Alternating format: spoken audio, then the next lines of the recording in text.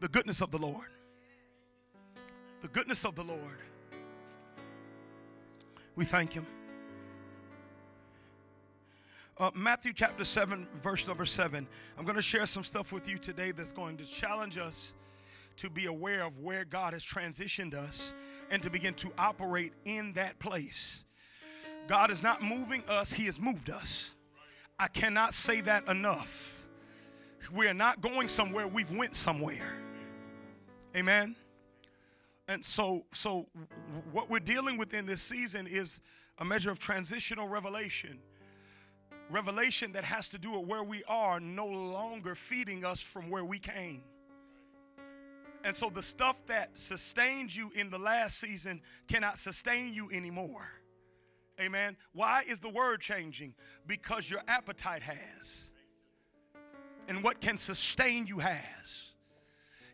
We've went from glory to another glory.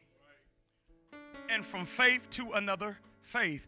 And this is the victory that overcometh the world, even our faith. If I'm going from faith to faith, that means I can only go from victory to greater victory. What happens when we begin to realize that we don't go from defeat to victory? We can only go from victory to greater victory, to greater victory, to greater victory, to greater victory, to greater victory, to greater victory. What if there's dimensions of the victory that we have that we are yet to touch? Amen. That the Lord wants to begin to bring us and make us aware of so we can begin to experience them. He's doing a new thing. Shall we know it? Look at your neighbor. Tell your neighbor, I'm going to know about it. Matthew chapter 7. Thank you, Jesus. Matthew chapter 7 and verse number 7. The Bible reads, Matthew 7, verse number 7, ask and it shall be given you. Seek and ye shall find. Knock and it shall be opened unto you. Watch this. For everyone that asketh receiveth, and he that seeketh findeth, and to him that knocketh it shall be open. Amen. You know what? Let's backtrack to Matthew 6, verse 7. Work our way. Let's do it this way. Matthew 6, verse number 7. Everybody got that? It says here, very, very powerful, but when ye pray, use not vain repetitions as the heathen do. For they think that they shall be heard for their much speaking. Y'all read that? Be not ye therefore like unto them, for your Father knoweth what things you have need of before you ask him. After this manner therefore pray ye, our Father, which art in heaven, hallowed be thy name. Verse 10, thy kingdom come. God, thy kingdom come. Thy kingdom come. And thy will be done in earth as it is in heaven. Y'all see that? Amen. I want to revisit what we tapped on Sunday, Hebrews chapter 12, verse 26. Very, very briefly, before I walk into this. Hebrews chapter 12, verse number 26. Bless his name, because he's worthy of the praise. He and he alone. Come on, he and he alone. Him and him alone. Hebrews chapter 12, verse number 26. Look at this. It's so powerful. And we referred to this on last Sunday, and I may do a little bit of review on it as we go into what we're going to say today. Hebrews chapter 12, verse 26, whose voice then shook the earth. But now he hath promised, saying, yet once more I shake not the earth only, but also heaven. And this word, yet once more, signifieth the removing of those things that are shaken, as of the things that are made, that those things which cannot be shaken may remain. Wherefore, we receiving a kingdom which cannot be moved, let us have grace, whereby we may serve God acceptably with reverence and godly fear. Amen. Everybody see that? And I told you, I promised you we were going to go to the book of Revelations. I actually want to hit Sardis, but I'm not going to be able to hit Sardis tonight, but I promise you we're going to go back to it because we need to hear what it's saying. But we're going to say some other things that will work us back there today. I want to go to the book of Revelation, chapter number 4, verse number 1. God, I bless you. God, we bless you. There comes a time when your reflex is to worship. One preacher said, when in doubt, worship. That's the answer for everything. Revelation chapter 4, verse number 1. Look at this. It says, after this I looked, and behold, the door was open in heaven. And the first voice which I heard was as it were of a trumpet talking with me, which said, come up hither, and I will show thee things which must be hereafter.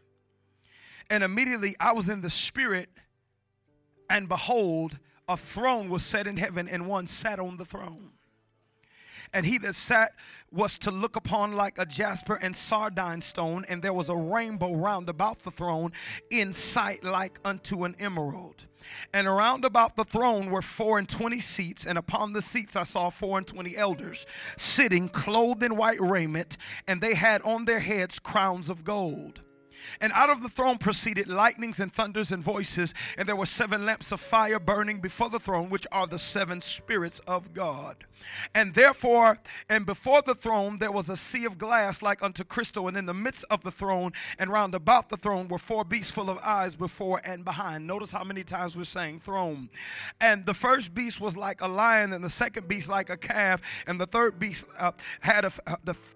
had the face of a man, and the fourth beast was like a flying eagle. And the 4 beasts had each of them 6 wings about him, and they were full of eyes within, and they rest not day and night, saying, Holy, holy, holy is the Lord God Almighty, which was and is to come. See, we got to stop saying he's coming back. He already came, he's coming, and he's still going to come back. Ain't that what that verse says? He was, is, and still what? He ain't done coming, but he's coming right now. And he already came right now. Amen. Watch this, verse number 9. And when those beasts give glory and honor and thanks to him that sat on the throne, who liveth forever and ever, the 24 elders fall down before him that sat on the throne and worship him that liveth forever and ever. Everybody shout worship. And cast their crowns before the throne, saying, Thou art worthy, O Lord, to receive glory and honor and power, for thou hast created all things, and for thy pleasure they are and were created. I'm going to keep on reading, and I ain't got too much more. Verse number 5. And I saw in the right hand of him that sat on the throne a book written within and on the backside, sealed with 7 seals. And I saw a strong angel proclaiming with a loud voice, Who is worthy to open the book and loose the seals thereof? And no man in heaven nor in earth, neither under the earth, was able to open the book, neither to look thereon. And I wept much, because no man was found worthy to open and to read the book, neither to look thereon. And one of the elders saith unto me, Weep not.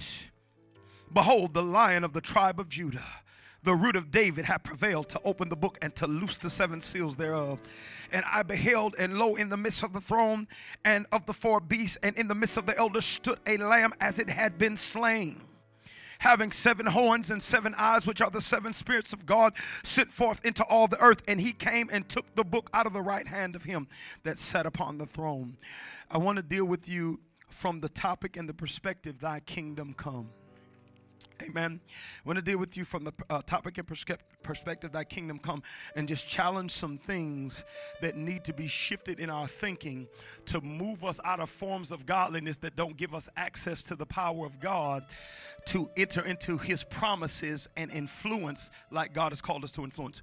And so, Thy kingdom come. Father, we just thank you and we bless you right now that you speak, and that you speak in stereos on tonight, and we would be surely all the more aware to bless you in all things.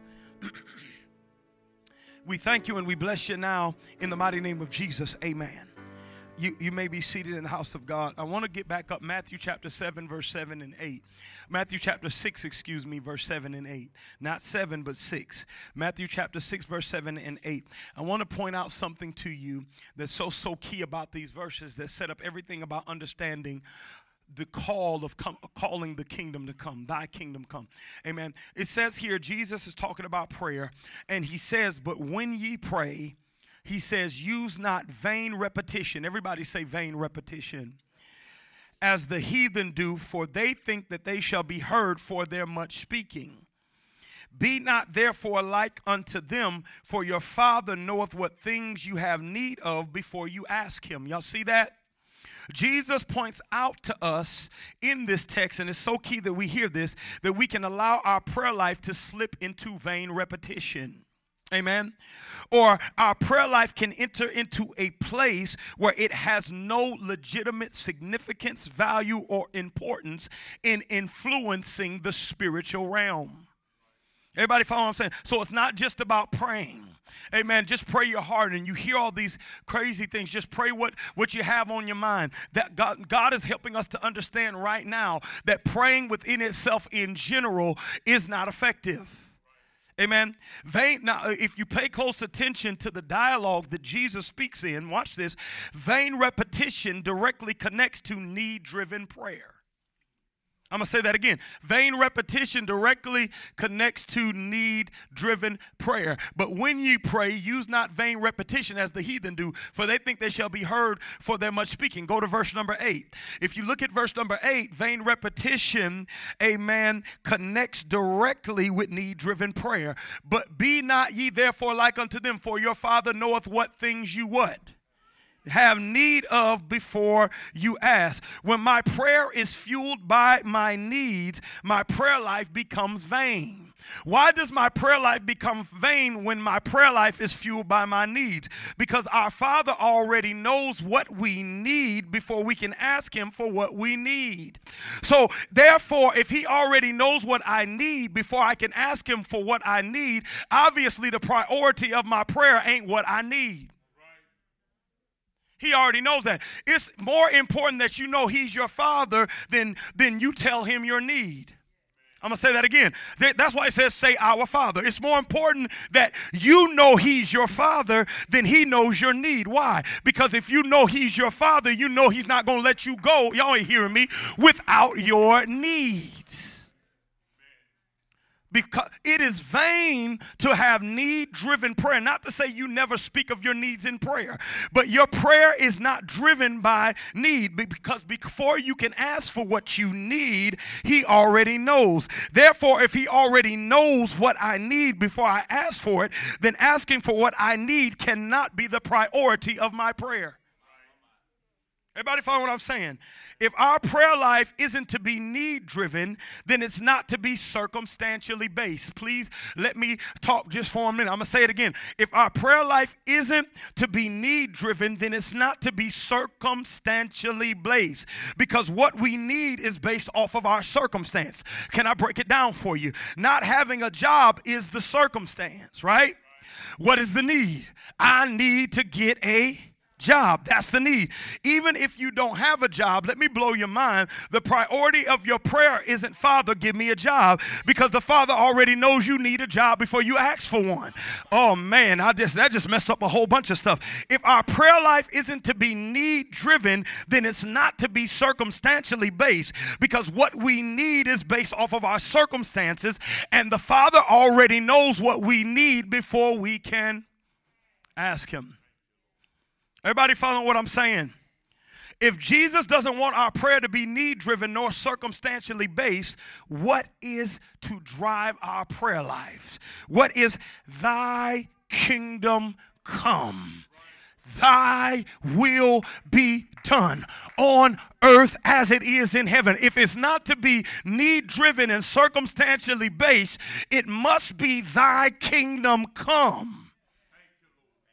Thy will be done on earth as it is in heaven. The priority of our prayer is to be, God, let your kingdom come. How do we know when the kingdom has come? Because what already is in heaven will be functioning on earth.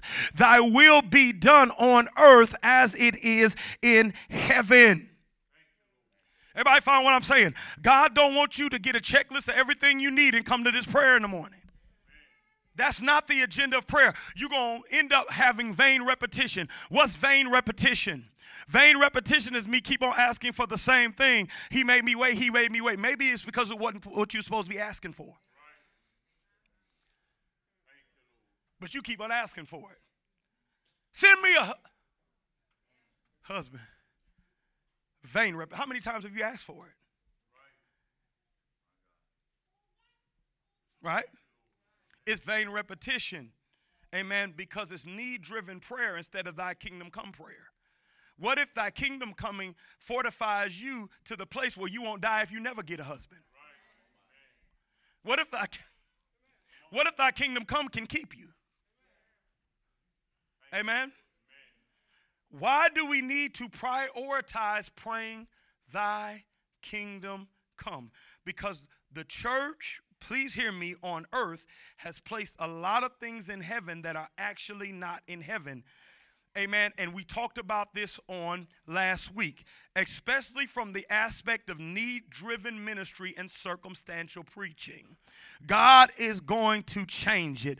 Things are going to get better for you. God is still going to do what he said. You went through a lot and now it's your season. He's turning it around for your favor. People come to church to hear about how God is going to meet their need. Am I telling the truth? And change their circumstance on earth like that's God's priority in heaven. I want to help you to understand right now that he is not jumping up and down when somebody's down here preaching. God is going to turn it around. It's going to get better for you. Trouble don't last always. That is not what's going on in heaven. But when ye pray, use not vain repetition as the heathen do.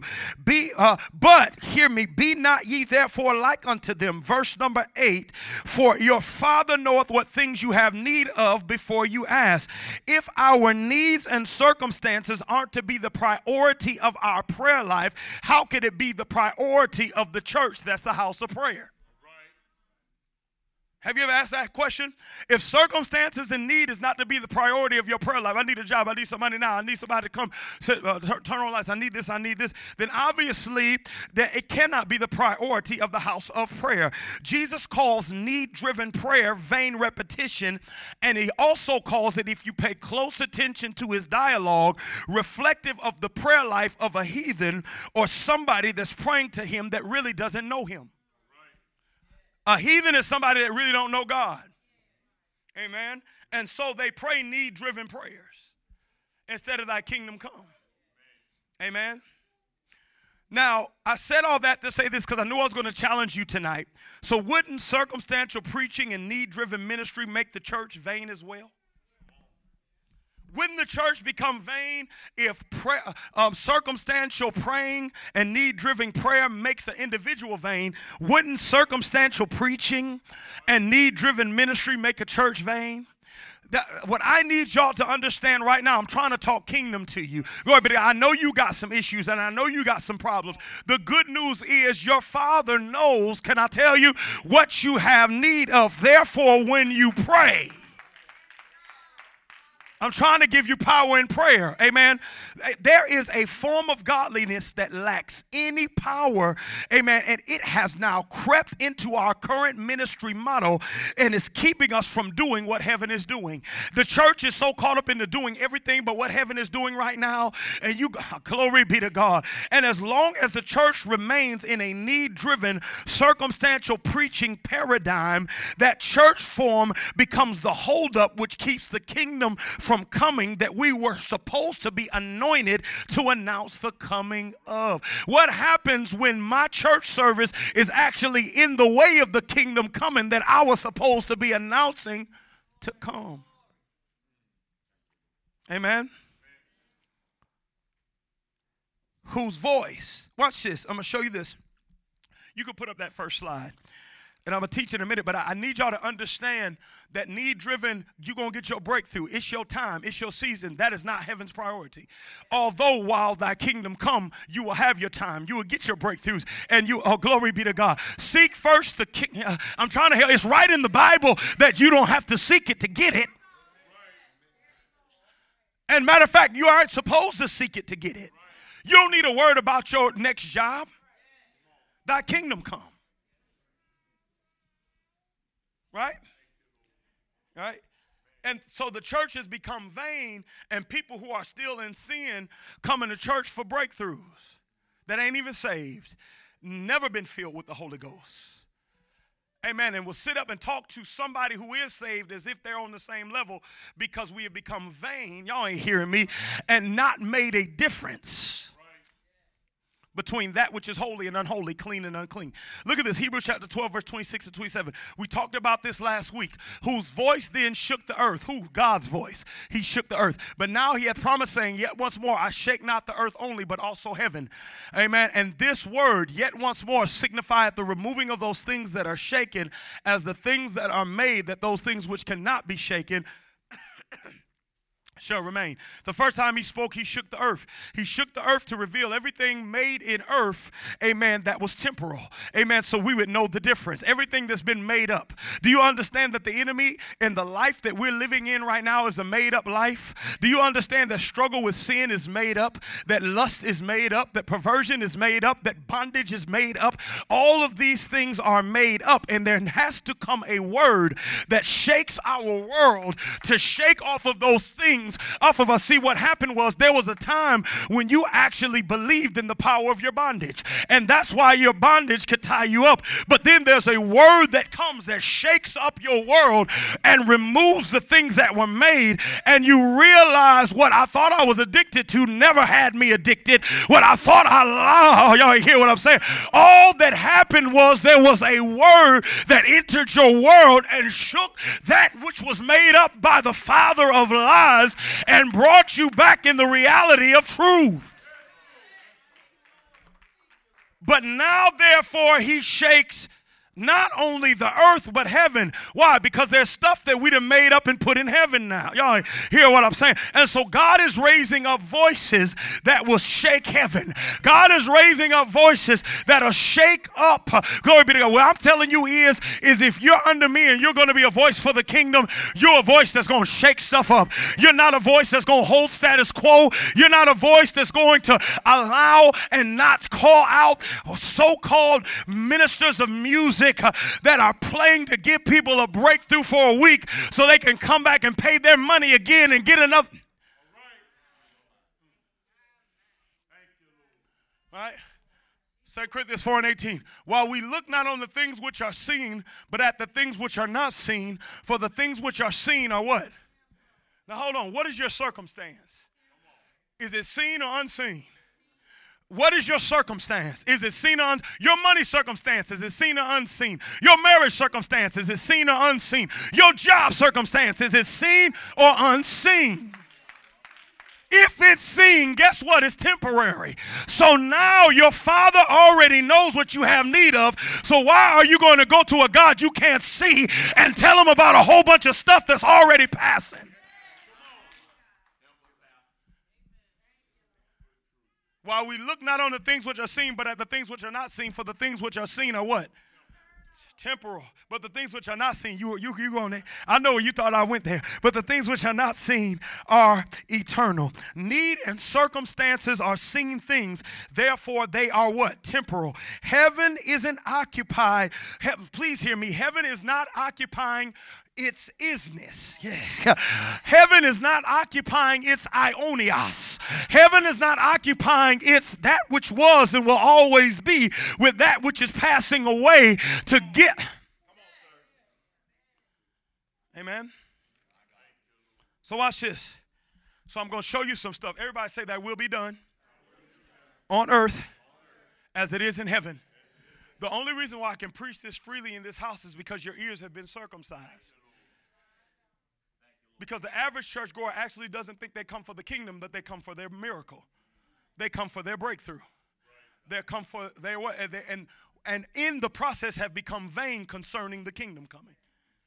They cannot be catalysts of the kingdom coming whatsoever. They don't even know what that is. What's the kingdom? Right?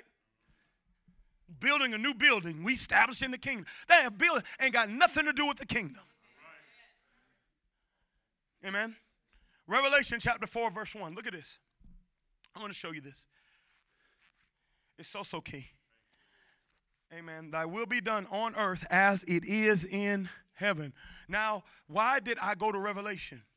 Because if we're ever going to really understand what's in heaven, there's only one book that shows us what goes on in heaven more than any other book. If we're actually going to embrace that truth, that will be done on earth as it is in heaven, there's only one book we can go to know as it is in heaven. That's the book of Revelation. as I was riding down the street, God began to echo, thy will be done on earth as it is in heaven. Thy will be done on earth as it is in heaven. And then he began to say, book of Revelation. Teach your people to bring them into kingdom consciousness. And so watch this. I want to share some stuff. Why am I going to deal with the kingdom and go to the book of Revelation? Because that's the place where heaven reveals what's done in heaven. Everybody following what I'm saying?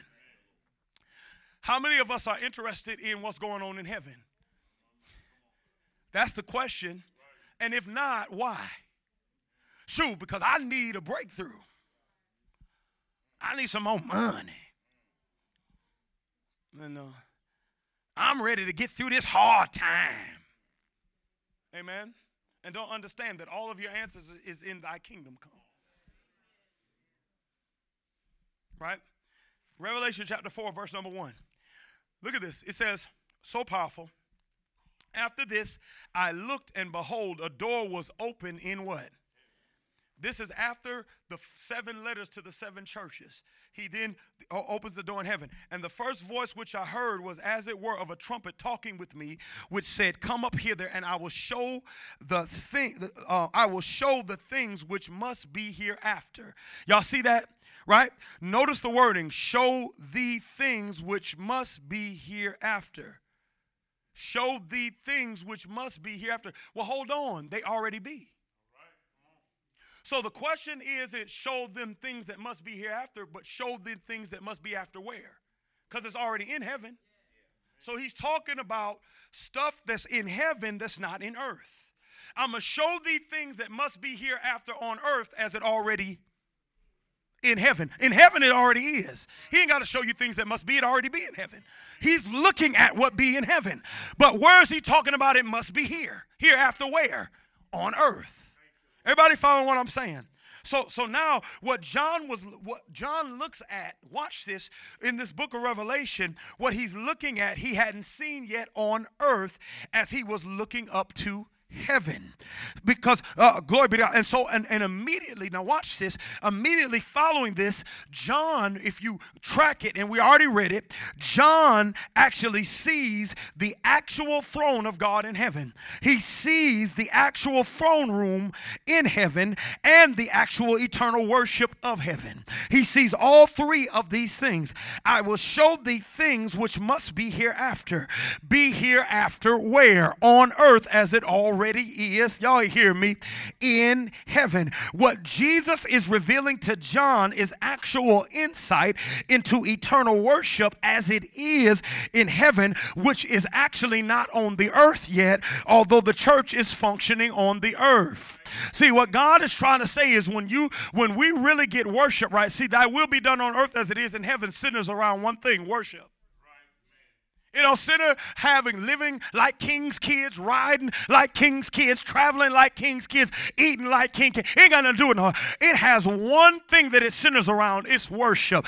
And when we get worship on earth as it is in heaven, folks will come in here and see angels. Y'all hear me? When we get worship right on earth as it is in heaven, people will look and see shining lights and see one that sitteth upon the throne.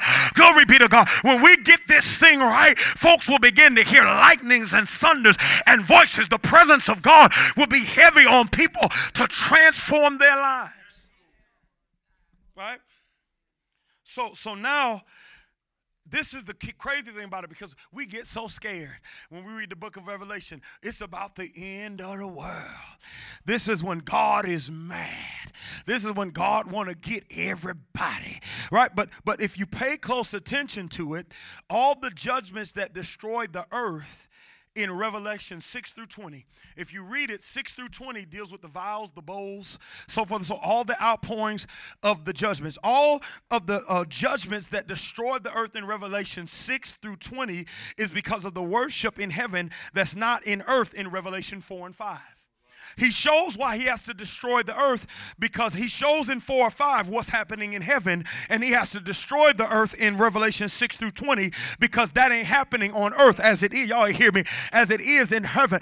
So now the earth must be renovated to restore thy will be done on earth as it is in heaven. Do you understand that God is going to tear this thing down because worship ain't right?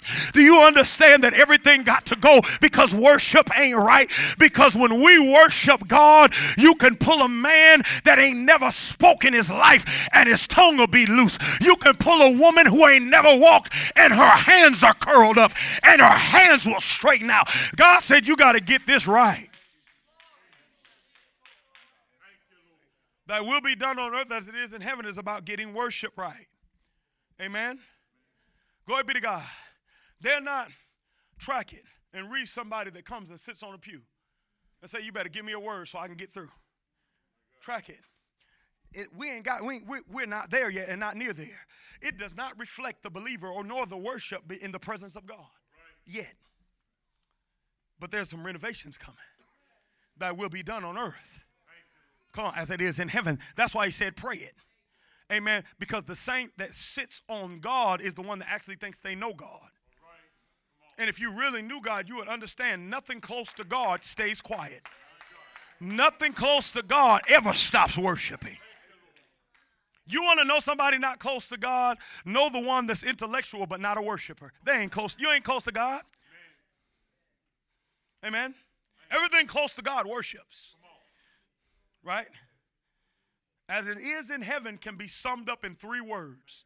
As it is in heaven can be summed up in 3 words. As it is in heaven can be summed up in 3 words. Before the throne. Read it, track it. Read Revelation 4 and watch how many times you see throne, throne, throne, throne, throne, throne, throne. Everything being described is before the throne. Well, glory be to God. And I'm going to read it. Revelation chapter 4 verse 2. Look at this. And immediately I was in the spirit, and behold, a what? And was set in heaven, and one sat on that throne. Y'all see that? Verse number 3. And he that sat was to look upon like jasper and sardine stone, and there was a rainbow round about the throne, in sight like unto an emerald. Go to verse number 4. Now look at this, is where it gets powerful. And round about the throne were 24 seats. 24 seats. 24 seats. And upon the seats I saw 24 elders sitting, clothed in white raiment, and they had on their heads crowns of gold. In heaven, it's all about being before the throne. But the seat, now you got to pay attention to the seats. We pay attention to the 24 elders, but it mentions the 24 seats before it mentions the 24 elders. But those seats indicate to us the position that gives us the only legal right to remain before the throne. As worshipers, we can remain before the throne in one position only, seated. Y'all ain't here, and we are seated with him in heavenly places, far above every principality. In other words, God said, I am not putting men before my throne. I'm putting seats before my throne.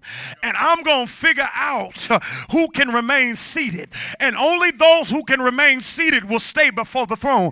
He said, I'm not putting men before the throne. I'm putting seats before the throne. And if you can sit, see, sitting is a posture that declares it's already, y'all hear me, done. Even when you get sick, I stay seated. Even when you threaten me, I stay seated. Even when I get the wrong report, I stay seated. Why? Because I understand that's the only way I could ever be before the throne of God. In other words, this position in this seat comes to those who trust God. Trusting God gives me a seat. God gives me a seat. And that seat gives me a permanent place before the throne of God. You'll never find somebody that's stressed out before the throne. Stop following them up. Somebody that's, no, because you're not before the throne if you ain't sitting down. sit while I make y'all hear me, your enemies your footstool. Being seated means not worrying. Being seated means not fighting. Being seated means not focusing on what the enemy is trying to do. The devil is busy. Don't follow them up. They're going to take you away from the throne. In heaven, the devil, oh, glory be to God. Oh, glory to God. It's not striving. It's not trying to be seen, not living for promotion and notoriety. Being seated speaks of a lifestyle that declares the battle does not belong unto me, but the battle belongs to the Lord. Being seated speaks of trusting God. Trusting God gives you access to being seated, and being seated gives you a permanent position before the throne. Everybody find what I'm saying? In other words, thy will be done on earth as it is in heaven isn't when a circumstance rises, say, God, change it. God, move. The Bible says, come boldly to the throne of grace to receive what you need. And a lot of people equate that to the throne of the kingdom of God. There are different thrones because in heaven, there is no needs. That's a different throne. All needs are met in heaven. I need you to change it. Well, you can't be before the throne. I need you to move because I can't take this no more. Well, you can't be before the throne. That's only for people who stay seated, and the God of peace shall crush Satan under your feet totally. The elders had permanent seats because they knew how to sit. Do y'all hear what I'm saying? Those 24 elders were seated, and if you pay attention, they never stand. They go from seated to prostrate. And they cast down their crowns. Then they go back from seated to prostrate. They never, ever stand up forever. They live in an existence called seated. They live in an existence called no weapon formed. They live in an existence called I'll never be stressed. I'll never be overtaken. God will never put more on me than I can bear. No weapon formed against me is able to prosper. They live in an existence called though I make my bed in hell, I know he's with me. They go from seated to prostrate, back to seated. Seated to prostrate, back to seated. They never worry about having to.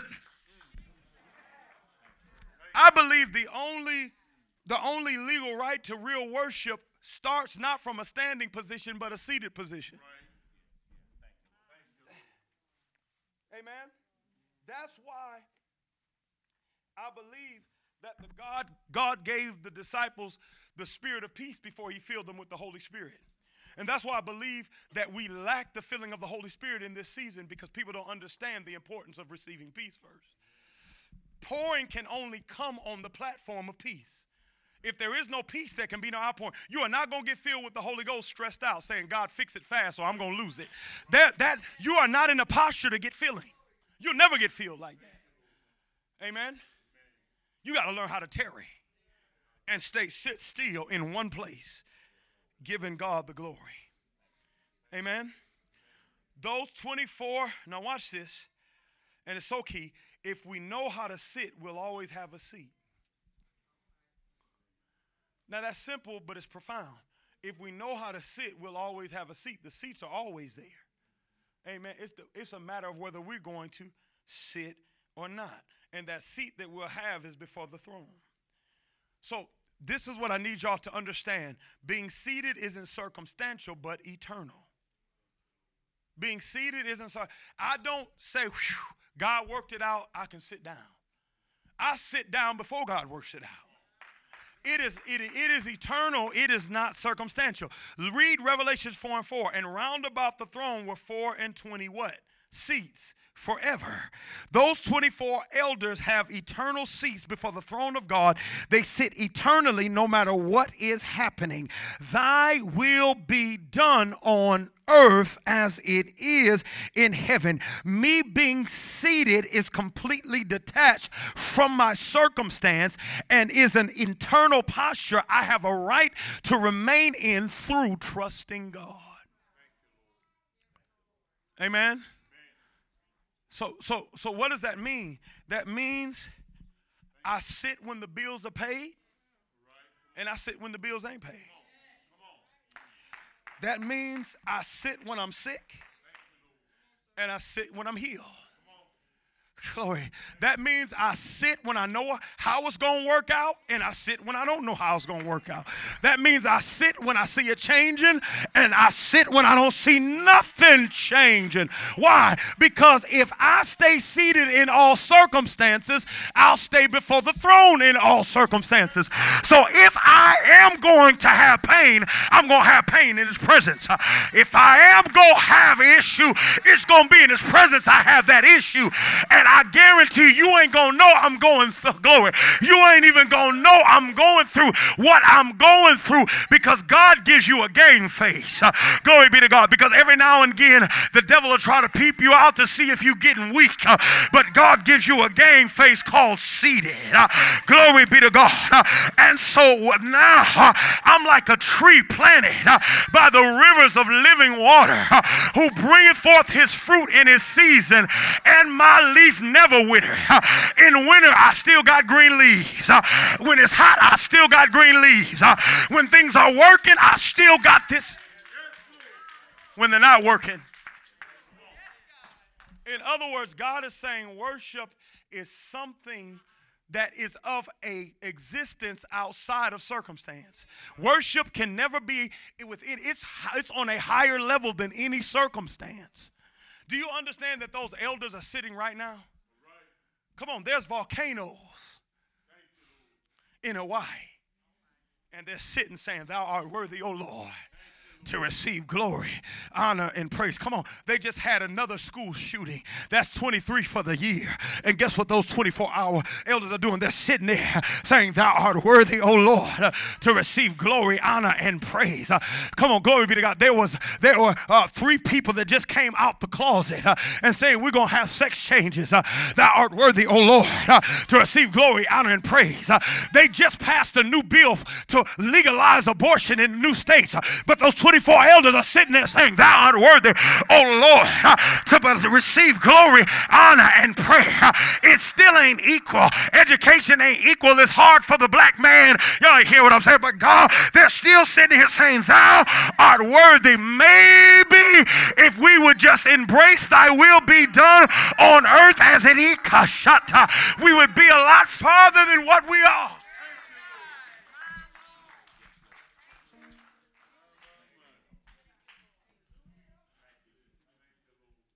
Don't that make you mad? When you crying and feel like you ready to give up, you know what those angels are saying? Holy. When you feel like you can't go no further, guess what they're doing? Holy. Because there is a level of worship when you get before the throne that's above anything you see. Thy will be done on earth as it is in heaven. Those that understand thy will be done on earth as it is in heaven understand that circumstance doesn't alter sitting. Y'all hear what I'm saying? I dealt with circumstance last week. Circumstance does not alter sitting. Amen? Now look at this. Revelation chapter 4, verse 8. Share a couple of things with you. If you could go there. Revelation. Chapter 4, verse 8. Amen. And I can only scratch the surface of this, and I promise we're going to get it. We're going to eventually get it all. Revelation chapter 4, verse 8. I want to read this. It says here, "And the 4 beasts had each of them 6 wings about him, and they were full of eyes within, and they rest not day and night, saying, Holy, holy, holy, Lord God Almighty, which was and is to come." Go to verse number 9. And look what it says. "And when those beasts give glory and honor and thanks to him that sat on the throne, who liveth forever and ever." Peep it, verse number 10. "The 24 elders do what? Fall down." Amen.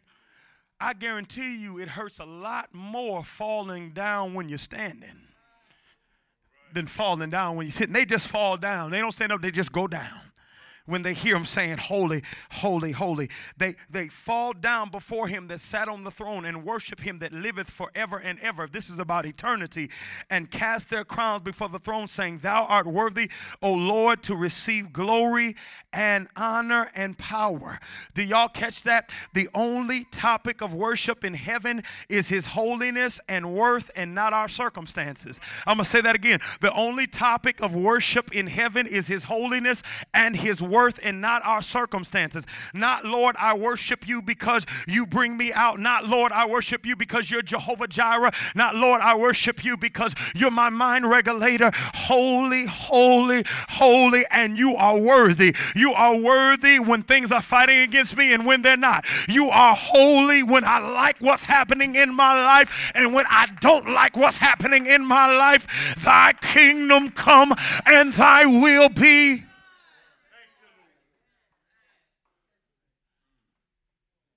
The only topic of worship in heaven is holiness and worth, not our circumstance or need. God. Talk about a revelation. Amen. Our circumstances have no place before the throne if thy will be done on earth as it is in heaven. Because before the throne, you understand that God is in complete control, even when it seems like things are getting out of control. See, when you get before the throne, you recognize that the tribulations in earth were poured out from the throne in heaven. Why do we actually think the devil does stuff that God didn't allow him to do? Because we ain't before the throne. But if you were before the throne, you would have watched the angel pour out the vial that took peace from the earth. If you were before the throne, you would have watched the angel pour out the bowl that loosed the four angels at the river Euphrates to loose the four winds and begin to terrorize the earth. You would have watched the angel that dropped down and opened the bottomless pit that caused locusts to come from the ground and darkness to cover the earth. It came from the throne. Says they're going to change it. Change came from the throne. Amen. Wow. Ain't that something? And he loosed. You know who loosed that seal? It was a red horse that had the power to take peace from the earth. Guess who loosed it? The Lamb of God that was slain from the foundations of the world. Everybody killing each other. Don't nobody like each other. But guess what? It came from the throne. So thou art worthy, O Lord. God, man. Why? Because this is the only way thy will ever be done on earth. As it is in heaven. Watch this. Revelation chapter 5, verse number 1. Amen. Revelation 5, verse number 1. Amen. I already know I can't preach this everywhere. I'm so glad that we've carved out a place called home where the truth can be preached freely. You got to learn how to appreciate a home where truth can go forth freely. Revelation chapter 5, verse number 1. Now watch this. This is going to blow your mind. If you read it and track it, it'll blow your mind. There's a lot of other things we're going to cover, but I just want to hit this today. Revelation 5, verse number 1. Watch this. And I saw in the right hand of him that sat on the throne a book written within and on the backside sealed with 7 seals. Y'all see that? Watch this, verse number 2. And I saw a strong angel proclaiming with a loud voice, who is worthy to open the book and to loose the seals thereof. Verse 3, watch this. So powerful. And no man in heaven nor in earth, neither under earth, was able to open the book, neither to look thereon. Did y'all read that? And no man in heaven nor in earth, neither under the earth, was able to open the book, neither to look thereon. Do y'all, all of that extravagant worship?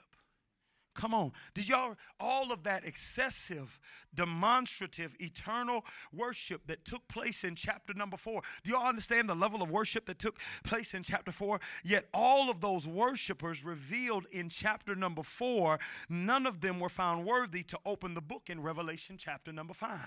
Now, what am I trying to say? And this is where we get in trouble. Oh, God. Can I say this? Being a worshiper doesn't necessarily qualify you to open the book and reveal the revelation of Christ in it. Oh, I get in trouble right there. After all that worship, none of those worshipers qualified to open the book. It doesn't matter how much presence of God comes in when you sing. That don't mean you qualified to open the book. It doesn't matter how weighty the Shekinah is when you are worshiping up on this stage. That doesn't mean you qualify to open the book. It doesn't matter what happens when you dance, when you wave, when you are whirl, whatever you do, that doesn't qualify you to crack the seals of the revelation of Christ. Why is it so important for us to make that point that just because you can sing and God's presence comes, or just because you can dance and God feel the anointing, that does not qualify you to open the book? See, there's a difference between teaching out the book and opening the book. That everybody can teach out the book, but everybody can't open the revelation that's in the book. Everybody qualify for that. And because there's so many people that are teaching the book that don't qualify to open the book, everybody thinks they can preach. But when real preachers rise up, people realize I really can't open it like that. Amen? And so why is it so important for us to make that point? Why? Because thy will be done on earth as it is in heaven. In heaven, worship is not by circumstance, but by his holiness and his worth. What does the musically gifted man or woman tend to do? Come on, y'all know they tend to make worship about need and circumstance. Come on, y'all sit up there and act like those weren't our jams. I need you now. I need you now. Ain't that right? Never would have made it.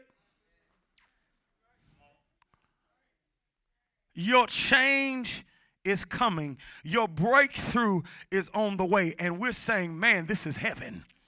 But all circumstantial topics. God, I know I'm getting in trouble right here. Man, that's why we got to have voices that shake up. Because I don't care how many goosebumps you got. You still left dysfunctional and defeated. I don't care how good you felt. You still left feeling better but not free. Because that can't free you, only throne. Amen. How many people you know cry when they hear those songs and still go and sing? Because that ain't throne room. Right. It's circumstantial. All circumstantial topics. So when they preach the Bible, they're going to preach it from a circumstantial paradigm that actually hinders the kingdom of God from coming. All of heaven, can I help y'all understand something? All of heaven never wants to sing. Never would have made it. Heaven can't stand that and will never sing it. Amen. My change is coming. Heaven ain't gonna never sing that and don't want to. You know the only thing that heaven wants more than anything else? To find somebody that can open the book. God, all of heaven sits around, glory be to God, and finds somebody that can open the book. See, you pay attention and track it. After all that worthy, after all that casting down of crowns, after all that holy, after all the presence of God they experienced with Jasper and Sardine, John wept. He wept after all that worship because there was nobody found that could open the book and reveal the revelation of who Christ was. We must, people of God, please hear me. Amen. I'm exhorting you on tonight. We must recapture the necessity of someone who is qualified to open the book, even if the glory falls, even if the Shekinah comes. Don't you dare say it's too weighty. We can't stand to minister. There's glory. We miss God because there's too much glory in here. We don't need to preach today because you're referring to the building of Solomon's temple, and I'm going to tell you why that don't apply to us. Glory be to God. You're referring to when Solomon finished building his temple and the glory fell after the sacrifices where the ministers couldn't stand to minister. But the problem was that was out of an outdated covenant. That was out of an inferior covenant that even if they did open the book that they were reading was concealed from from them because they were reading it through the lens of the law, and grace and truth comes through Jesus Christ. I want you to understand that heaven don't want us to sing all day. Heaven want to find somebody that can open the book.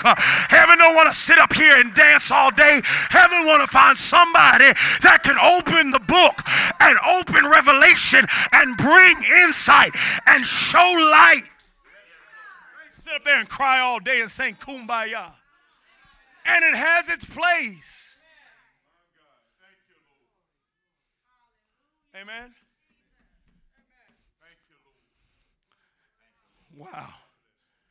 What I'm here to tell you is we're about to enter into a place, and we already have entered into that place where the glory is going to get greater and greater. The glory is going to get greater and greater. It already is greater, but it's going to get greater than what it is. But we will not ever neglect to open the book. I don't care if for 2 straight hours the glory fall, folks get slain, open, blinded eyes get open, deaf ears. I'm talking about 2.5 hours. Glory be to God. That we just sit up here and watch people get healed. Oh, God must not want us to preach. No, after you get healed, good. After your eyes get open, good. You can follow the scriptures while I'm going over them. Glory be to God. After your ears are open, good. You can listen to the preaching. Y'all ain't hear what I'm saying? Why? Because it was the word that got us here. Y'all ain't hear what I'm saying? So why in the world will we stop preaching the very word that brought us into the place we are? I don't care how much glory comes, we open in the book. Look at your neighbor, tell your neighbor, open the book.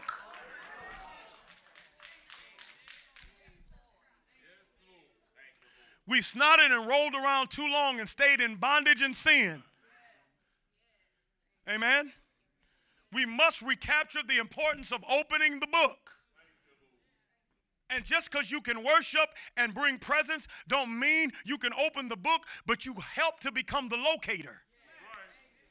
See, well, glory be to God. You help to become, see, good worship locates the preacher in a man. Good worship causes something to begin to stir in a man of God, and you locate the preacher. Amen. We should weep when we give the expression of song and we don't open the book. Why? Why should we do that?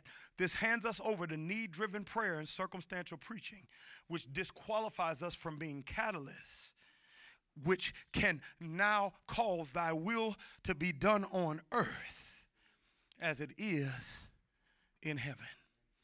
Amen? Glory be to God. See, it ain't even about whether you can get a message out of the book. It's about whether the book opens itself to you. Y'all know that, right? Does the book open itself to you? To the degree that other people read it and say, man, that was there and I never saw it. How could you see that? Because it was open.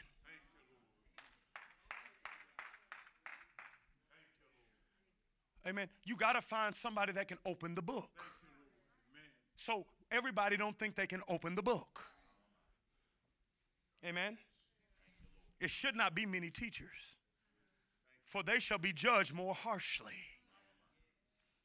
Right? Revelation chapter 5, verse number 5. Look at this. Amen. Now watch this. It's so powerful. Amen. Thy will be done on earth as it is in heaven. Amen. Revelation chapter 5, verse number 5. Glory to the name of Jesus. Glory to the name of Jesus. See, what we got to understand is the presence of God and angelic presence is already here. I sat and my sister, she had a conversation with me and I know she don't mind me saying it. If she do, I'll just apologize later. We had a conversation in the kitchen one time, and she didn't want to tell me because she saw him 2 weeks ago. She saw an angel 2 weeks ago that's always here when I preach. He is a young man. He is not grown, and he is not a child. He's middle age. He's like JC's age. And he always stands in the corner while I'm preaching and follows me back to my office when I finish. And when she told me, she thought I was going to look at her like, oh, you crazy. No, that's exactly right. Because the more we get before the throne, the more you begin to see angels and things of that nature. And I always know there's somebody with me. Amen. Y'all think I'm crazy, ain't it? Glory be to God. I hope you think I'm crazy. I hope you think I'm lost my mind. I actually hope you do. I hope you think I've lost my mind, because that means I have the mind of Christ. I hope you understand my mind has been renewed. Amen. And I know there's sometimes I see stuff and I turn and I don't see it, but I know I saw something. But I ain't crazy. I promise you, I ain't creepy. I ain't spooky. I know that some of y'all looking at me like I'm crazy, but the Bible says that their angels see my face all the time. Aren't ministering angels? Read Hebrews 1. Why y'all looking at me like Hebrews 1 doesn't say that angels are sent to serve those who will inherit eternal life? You have a serving angel assigned to your life according to the scripture. What happens if we see him? Is he not real? Why was it a young man that stands in here while I preach? Because I'm called to the next generation. I'm called to the generation under me. I have an anointing. Every time I weep, that angel comes and covers me. She's sitting there telling me that with tears in her eyes, thinking I'm going to think she's crazy. And I know it because I feel stuff. There's stuff that comes upon me, and that's why it hits you the way that it hits you, because there's stuff that's happening all over me. It's true. Why do I start saying stuff like that? I'm willing to risk somebody saying that's too far for me for the people that understand and hear something on the inside. Even though I don't understand it, that's true. It's worth it for the remnant. Amen? It's worth it for the remnant. Revelation chapter 5, verse number 5. Watch this. Revelation chapter 5, verse number 5. Glory to his name. And one of the elders saith unto me, weep not. Behold, the Lion of the tribe of Judah, the root of David, hath prevailed to open the book and to loose the 7 seals thereof. Y'all see that? And I beheld, and lo, in the midst of the throne and the 4 beasts, and in the midst of the elders stood a lamb as it had been slain, having 7 horns and 7 eyes, and our 7 spirits of God sent forth unto all the earth. And he came and took the book out of the right hand of him that sat upon the throne. And I beheld, lo, in the midst of the throne and in the 4 beasts, and in the midst of the elders stood a lamb as it had been slain. Obviously, we understand that this is a picture of Jesus. He was the lamb that was slain before what? The foundations of the world. Now, let me blow your mind. It's also a picture of us, the church, because we're his body. Y'all know that, right? When he died, we died. And when he rose, we rose. Right? So it's a picture of us as well, his bride, his body. Amen? So now, what qualified Jesus to open the book? That's what I want to get to. He was yet standing before the throne slain. I'm going to say that again. He was yet standing before the throne slain.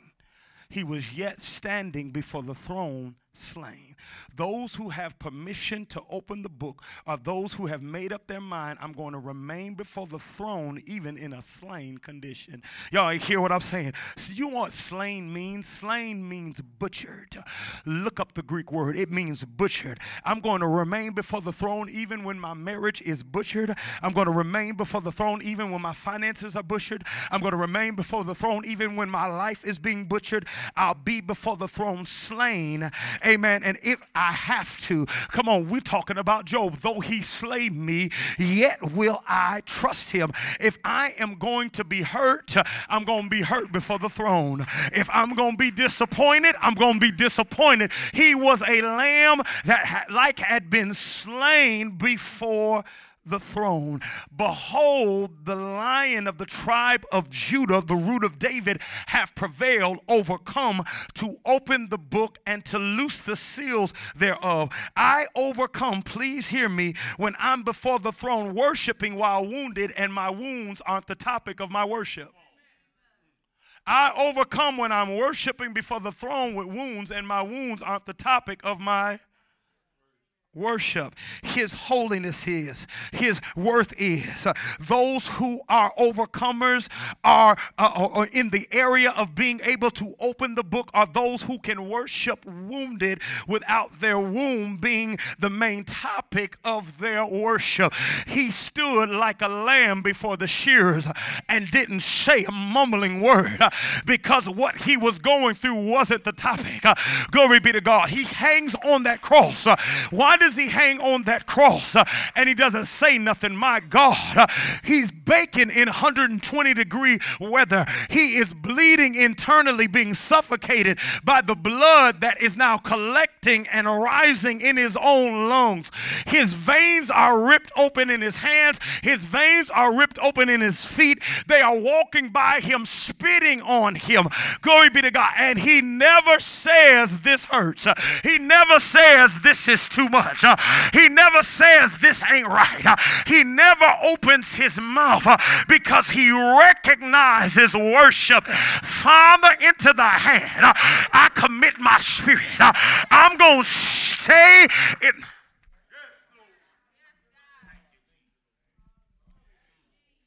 There comes times when your wounds aren't the topic. Nevertheless, not my will.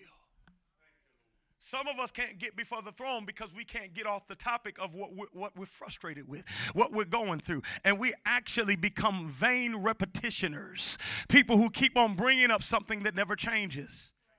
Because maybe what needs to change, it ain't you talking about it, but thy kingdom come. Amen. So watch this. Amen. So key. And I'm going to show you this and I'm closing. Because a lot of people think still, even though I preach this message, circumstantial preaching. Am I telling you that as we preach the kingdom, we never hit on any of your circumstances? Absolutely not. Amen. We may hit on financial circumstances, healing circumstances, so forth and so on. The Bible says that Jesus healed, he cast out devils. He did not preach on healing. He did not teach on casting out devils. He taught the kingdom of God. That what he did in the realm of miracles was only to testify of the words he was teaching. Amen. It wasn't the point. It was just what was supposed to point you to the point. The Bible says when they heard him teach, they were astonished. You know that's the same word they used when they rose Lazarus from the dead. They were astonished.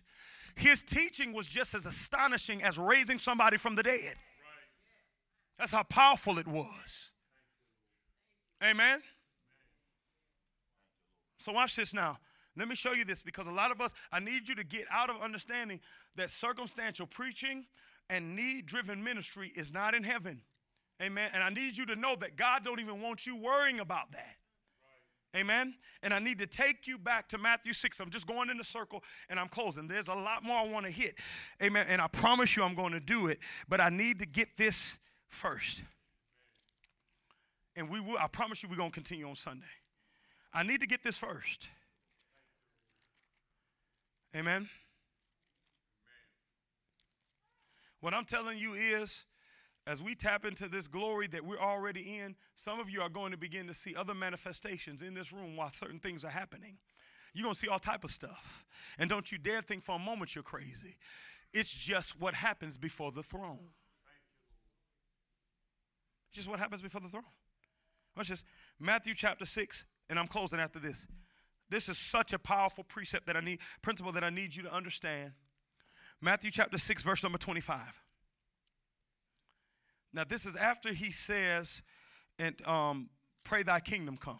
He's still on the topic of the kingdom. Matthew 6 and Matthew 7 are both about thy kingdom come. Amen. They're both about the same topic, and we'll tap back into 6 and 7 later on. But I want to deal with this because I need y'all to catch this.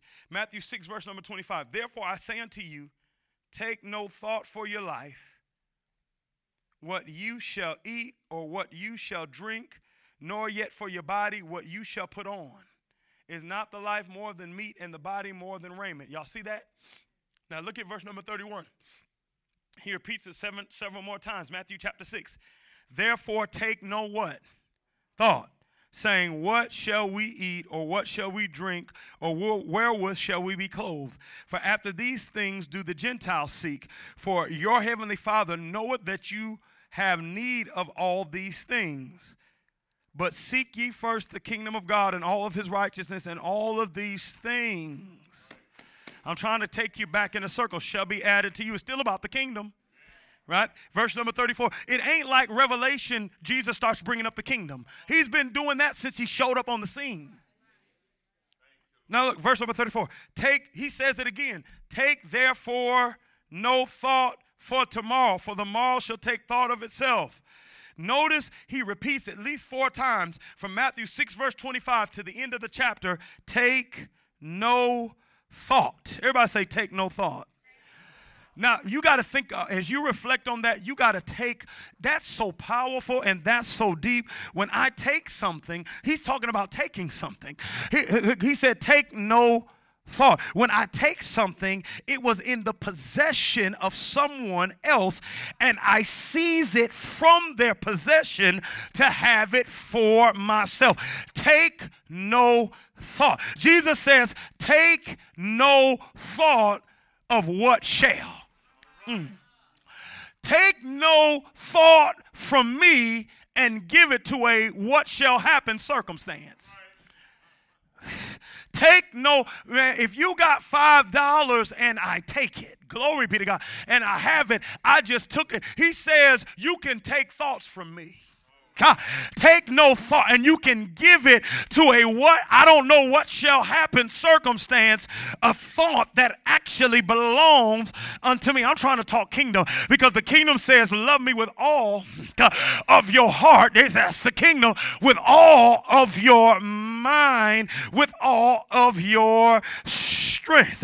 Don't take a thought. This is what Jesus is saying, that belongs to me, to meditate on me, to glorify me, to bless me, to stand in awe of me, to interact with me, to love me, to be led by me, to talk with me with all of your heart and with all of your mind, and give it to a what shall be scenario. Many of us aren't stealing money, but we show stealing thoughts that belong to Jesus. Take no thought. Don't take a thought that belongs to me and give it to a circumstance that's up in the air, that doesn't have a right to have my thought. Because those that meditate on me day and night shall be like trees. Don't allow current circumstances to cause you to take thoughts that belong to God and give it to a what shall. What shall happen to our finances? Don't let what shall happen to your finances take your thought. What shall happen to my job? Don't allow it to take your thought. What shall happen to my family? Don't allow it to take no thought. See, a lot of us sit up there and act like that ain't what it said. It said take no thought about what you shall eat, drink, and what you shall wear. But why are you worried about your job? Because you're worried about how we going to eat, how we going to put food on the table, how we going to put clothes on the back. It's the same thing. It's the same thing. And God said, you're stealing thoughts that belong to me. He said, take no thought. Why? For after all these things do the Gentiles think. That's verse 32. After all these things do the Gentiles seek. For your heavenly Father knoweth you have what? Need of all these things. For after all these things do the Gentiles do what? For after all these things do the Gentiles do what? The Gentiles take thought for all these things, therefore they seek all these things. Whatever takes your thoughts takes your seek. God, I'm hoping you get that, because that's really, really heavy. And for me, that makes me guard my mind even all the more. Whatever takes your thought takes your seek. If the Father has your thoughts, he will have your seek. If living a certain lifestyle has your thoughts, you'll be seeking to live a certain lifestyle. If obtaining a certain status has your thoughts, then you will seek to obtain a certain status. They also, whatever takes your thought takes your seek. If having a financial stable future takes your thoughts, guess what? It takes your seek. You seek. I'm working because when I retire, I want to make sure everything is placed. I got all the money. But if it takes your thought, it takes your seek.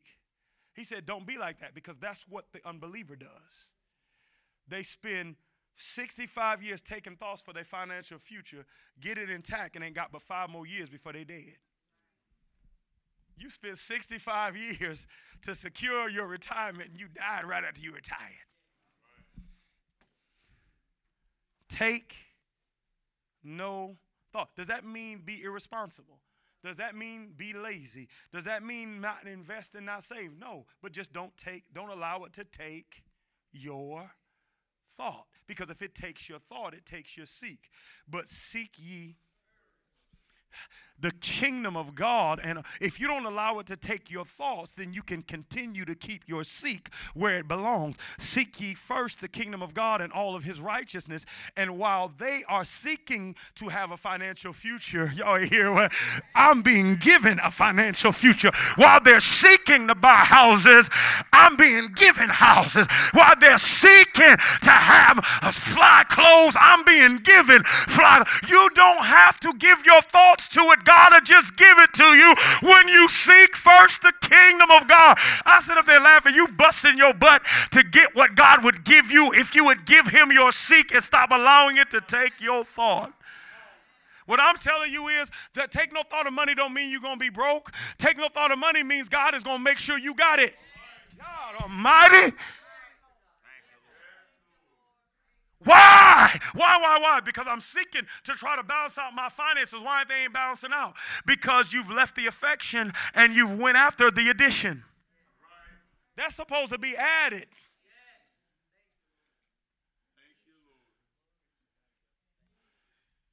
That's supposed to be added. That's the kingdom.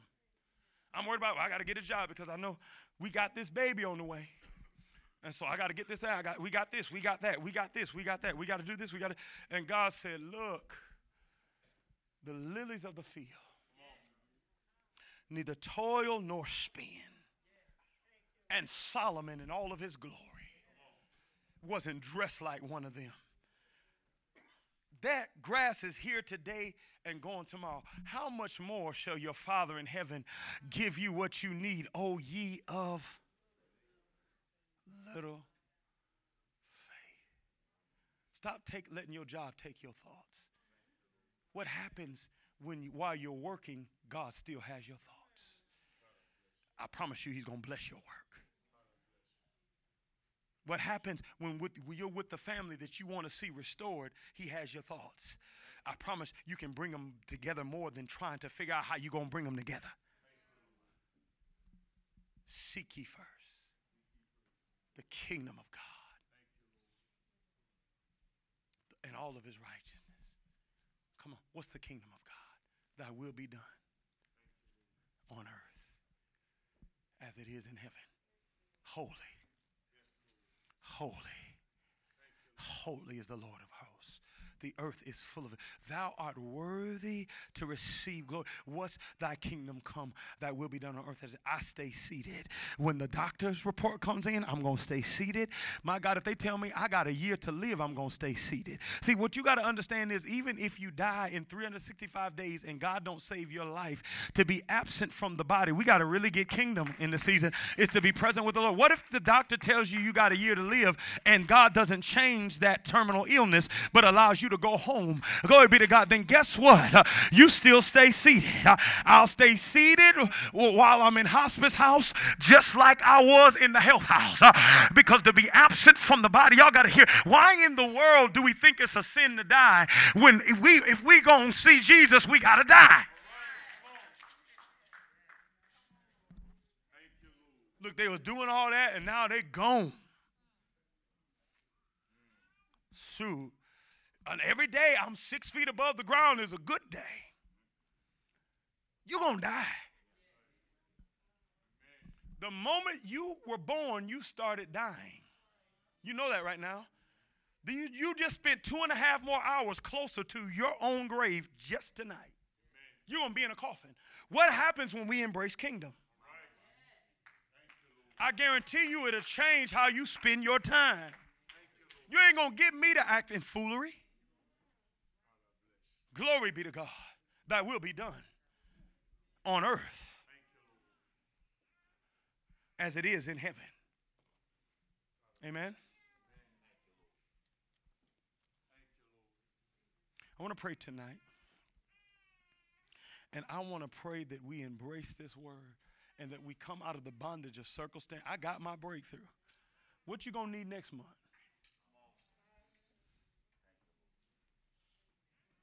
What happens when you learn you're free even when you're bound? And when I'm in physical chains, I'm still free. When I'm unemployed, I'm still free. When I got a pocket full of money, I'm still free. When I'm sick in my body, I'm still free. When I'm healthy, I'm still free. When everything is working in my family, I'm free. And when everything ain't working in my family, I'm free. Amen. What happens? We become overcomers.